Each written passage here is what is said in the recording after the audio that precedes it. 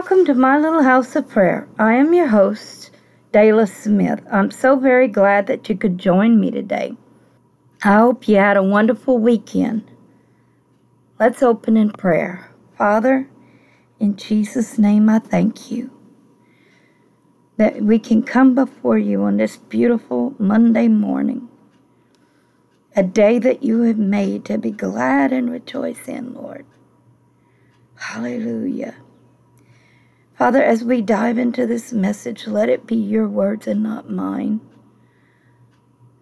And let us have a wonderful discussion about it in Jesus Christ of Nazareth's name. Amen. I want to take a moment to thank everyone for their patience with me during this time. I had to put my brain on brain rest. Oh, I wrote this a while back. But I want to thank everyone, take a moment to thank everyone for their patience with me during the time that I had to put my brain on brain rest. That was not an easy thing to do. But through obedience to the doctor and the Holy Spirit, which was not easy to do, the diagnosis of a full-blown concussion went all the way down to a very slight concussion. Hallelujah.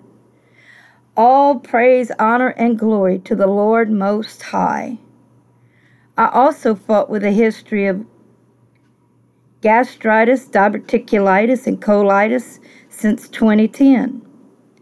Well, I went and did the annual colonoscopy, and the doctor walks in with a look of complete surprise. I thought, oh, here goes. Then he asked me what I'm doing to completely reverse the diagnosis. I told him that I was following the diet that I was first put on. After a few more questions, he said that the colonoscopy went beautifully and that my colon and intestines were completely healed. Once again, hallelujah. How you like that, huh? He's still in the miracle working business. But it requires faith from us, and it requires obedience to the people that God has given the wisdom to. Now, to begin, on August 11th, 1927, Smith Wigglesworth stood in Angelus Temple to preach on preparing for the second coming of Christ. This is in 1927, y'all. He told the audience that liquid fire was consuming him. Then Wigglesworth made this opening statement. But there will be things that will happen prior to his coming that we shall know. You can tell. I am like one this morning that is moving with liquid, holy, indispensable, real fire in my bosom. And I know it is burning, and the body is not consumed. It is real fire from heaven that is making my utterance come to you, to know that he is coming. He is on the way. Remember, he's saying this in 1927, y'all. God is going to help me tell you why you will know. You that have the breath of the Spirit, there is something now moving as I speak. As I speak, this breath of mighty, quickening, moving, changing, desirable power is making you know, and it is this alone that is making you know that you will be ready. Number one, there must be special preparation for the return of Christ, and at least half of all believers will be totally unprepared. God help us. That's my input. We have to see that these days have to come before the Lord can come. There has to be a falling away. I want to speak to you very exactly. All the people which are pressing into and getting ready for this glorious attained place, where they shall be found, not found naked, where they shall be blameless, where they shall be immovable, where they shall be purified by the power of the Word of God, have within them a consciousness of the very presence of God within, changing their very nature and preparing them for a greater thing and causing them to be ready for translation. This is the day of purifying. This is the day of holiness. This is the day of separation. This is the day of waking. Oh God, let us awake today. Let the inner spirit wake into consciousness that God is calling us. There are in the world two classes of believers. There are believers which are disobedient, or I ought to say there are children which are saved by the power of God, which are disobedient children. And there are children which are just the same, saved by the power of God, who all the time are longing to be more obedient. This is my interjection. I hope that we are all aiming for more obedience. I know I am. And we heard the word come rushing through all over. New theology. That damnable, devilish, evil power that lived in some of these disobedient children, which in these last days opened the door to the next thing. Number 2. There will be many Christians who believe that they can do whatever they want and God will look the other way. This makes me weep. That's my interjection. People are tremendously afraid of this position because they have heard so much on this line. Oh, you know, you are the elect of God. You are sure to be all right. Me personally, when someone says I'm all right, I turn to Jesus and say, nope, I'm not all right because I'm not close enough. There have been in England great churches which were laid out upon these things. I thank God that they're all withered. You will find if you go to England, those strong people that used to hold all these things are almost withered out. Why? Because they went on to say, whatever you did, if you were elect, you were right. That is wrong. The elect of God are those who are pressing forward. Number 3. It will be common for preachers to deny the existence of hell. Denying hell prepares the way for the Antichrist. What? No hell? The devil has always said, what does Christian Science say? Ray says, we could insert other names here for the times we're in right now. No hell, no devil. They are ready for him. The devil has always said no hell, no evil. And these people are preparing, and they do not know it, for the man of sin. Number 4. It is offensive to talk about the blood of Christ. When I spoke about the blood and when I spoke about this infernal thing, the whole place was upset. You be careful when anybody comes to you with a sugar-coated pill or with a slimy tongue. They are always of the devil. The Spirit of the Lord will always deal with truth. These people never deal with truth. They always cover up the truth. Me personally, I have witnessed a preacher come in a church that I was attending, and we sang blood songs. Power in the blood, victory in the blood, and he was taking notes during worship when he should have been worshiping. I watched all this go on, and then I heard him get up because my pastor was kind enough to let him have the floor for a moment. And he criticized everything we did. He criticized the worship. He criticized the blood songs and said, too much blood songs. I don't think there's enough blood songs because that's how we're saved. By a precious sacrifice that I know I wouldn't do for you. Jesus was our only hope. Do you believe it? Who can do it? The blood can do it. The blood, oh, the blood of the Lamb, the blood of Jesus can do it. Spotless, clean, preserved for God. Give the devil the biggest chase of his life and say these words. The blood of Jesus Christ, God's Son, cleanseth us from all unrighteousness. In Jesus Christ of Nazareth's name. Hallelujah. How did they overcome the enemy? By the blood of the Lamb and the word of their testimony. That is my interjection. Number 5. The world will look to worship a man and will overlook his faults to get him into power. These people are determined to have a man. They know someone has to come.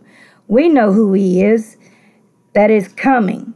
They begin to make a man. So they find a man in India.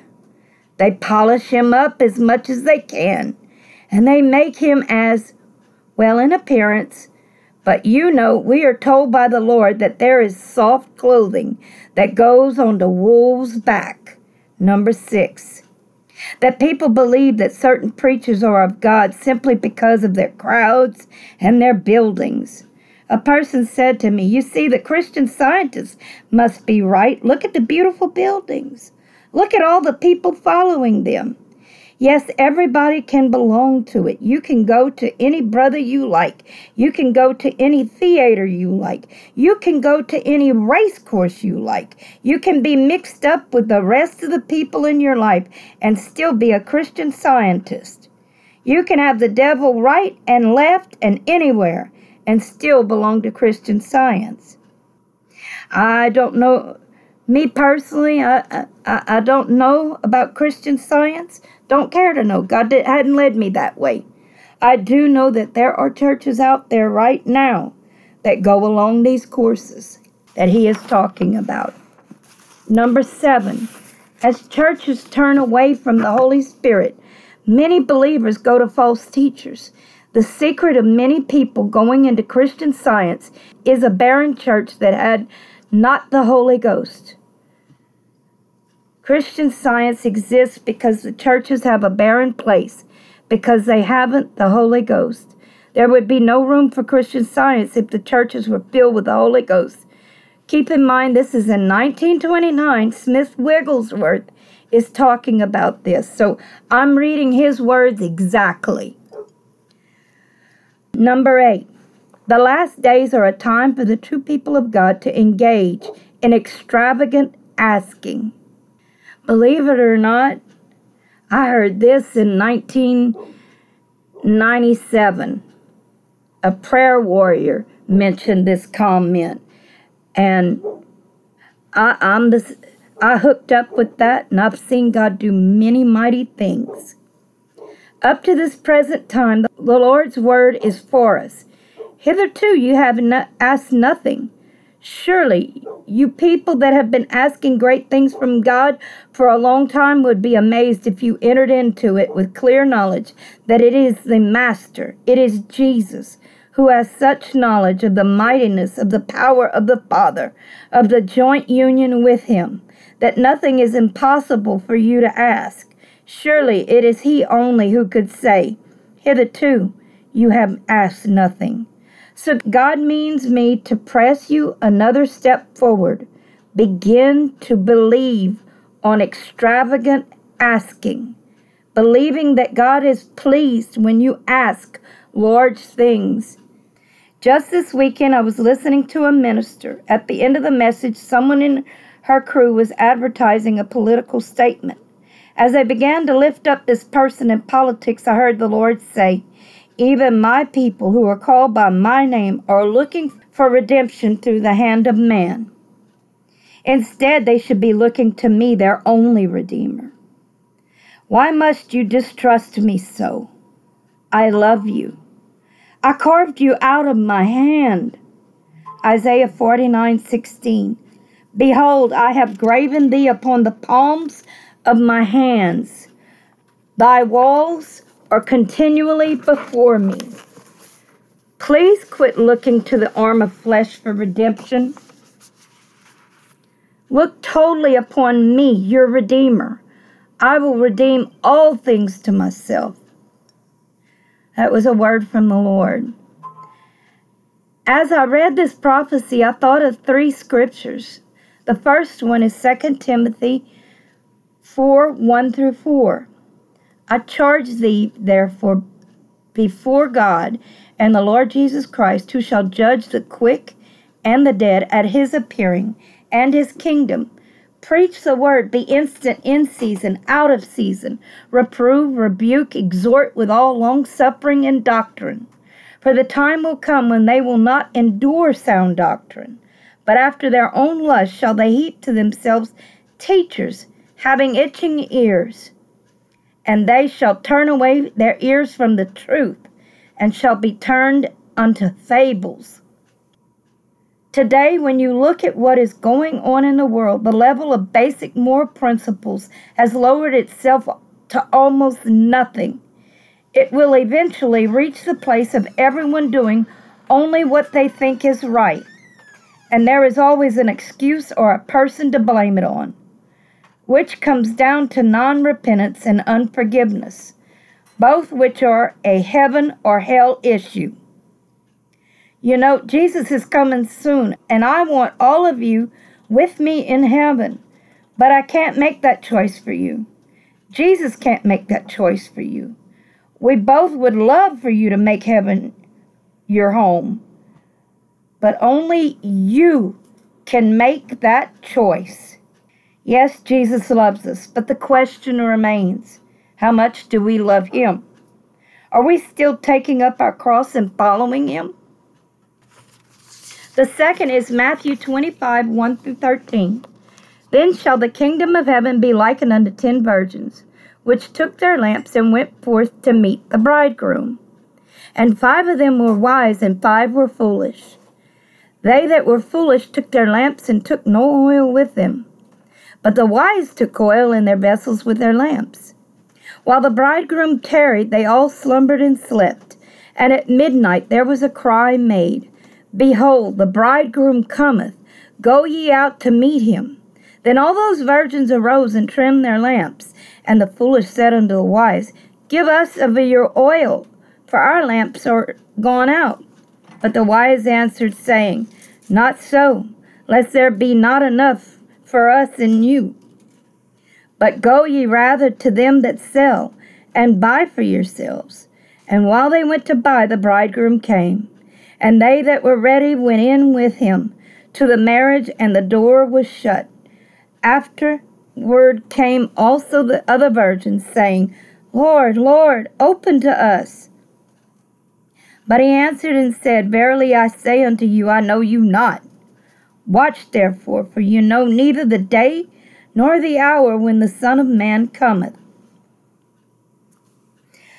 This world has lulled Christians into slumber, the slumber of remaining quiet and just letting things happen. We are accountable for the truth we know. Ezekiel 3:18-21. When I say unto the wicked, Thou shalt surely die, and thou givest not the warning, nor speakest to warn the wicked from his wicked way to save his life, the same wicked man shall die in his iniquity. But his blood will I require at thine hand. Yet if thou warn the wicked, and he turn not from his wickedness, nor from his wicked way, he shall die in his iniquity, but thou hast delivered thy soul. Again, when a righteous man doth turn from his righteousness, and commit iniquity, and I lay a stumbling block before him, he shall die.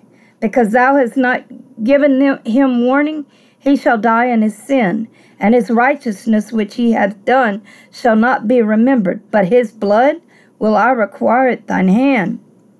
Nevertheless, if thou warn the righteous man, that the righteous sin not, and he doth not sin, he shall surely live, because he is warned. Also thou hast delivered thy soul. We cannot sit quietly when we have the truth. Jesus said, It's the truth you know that will set you free. He also said that he is the truth and the life.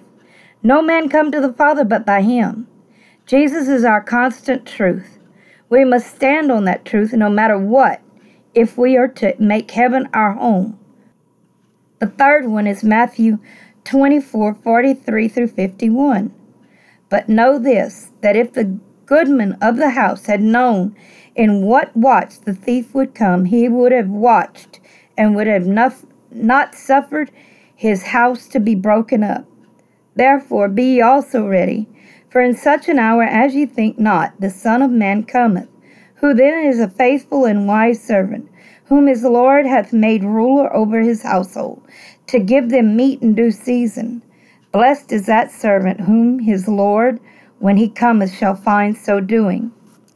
Verily I say unto you, that he shall make him ruler over all his goods.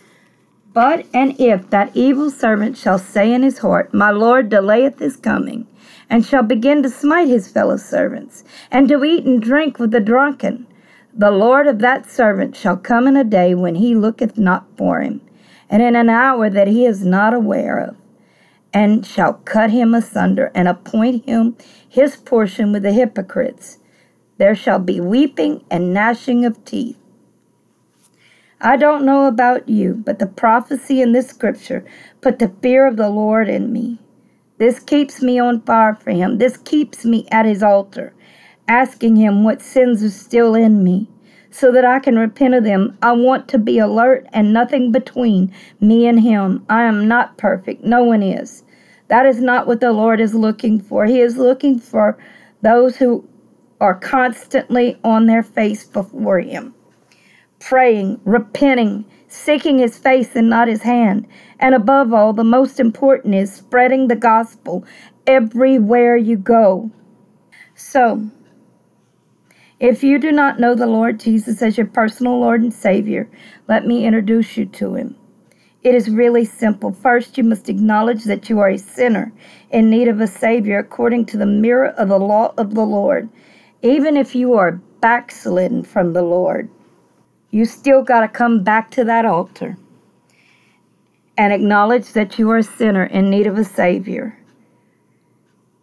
according to the mirror of the law of the Lord.